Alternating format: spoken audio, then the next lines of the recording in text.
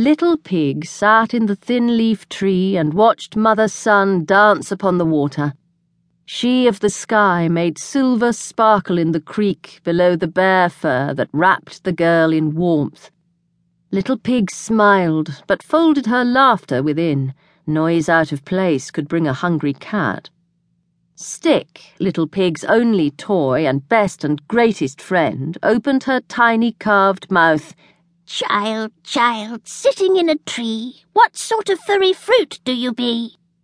Little Pig swallowed another laugh, though her body shook and swayed against the thin leaf's bark. Silly Stick, she whispered, then put her friend within her own mouth for silence and safekeeping.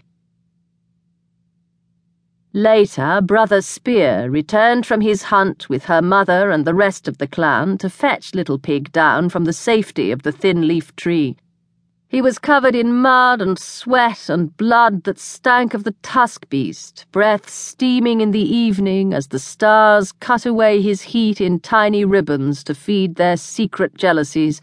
His glittering eyes were narrow-closed, but the axe of his anger did not seem held high for Little Pig.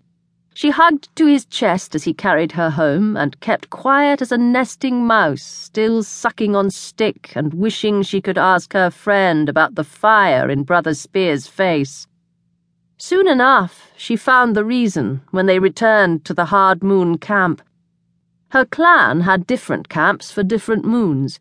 Each was in a place that drew good fortune from the cold skies and sheltered the people from whatever harmed them most in that season of Sister Moon's journey through the year. The people's Hard Moon camp was in a shallow bowl atop a bluff near the biggest river.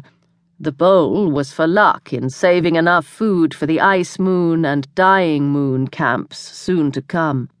The bluff kept the people above the animals in the scrub forest surrounding the biggest river. As they crossed the ridge, she smelled blood and saw that this night there was a fire big as any prayer fire, meat on drying frames spread before the flames. Close to the fire, Oldest Woman and Broken Eye knelt next to someone wrapped in too many furs. Like the last grub in the sack, Little Pig thought, lonely and unlucky. None of the people should be so sad.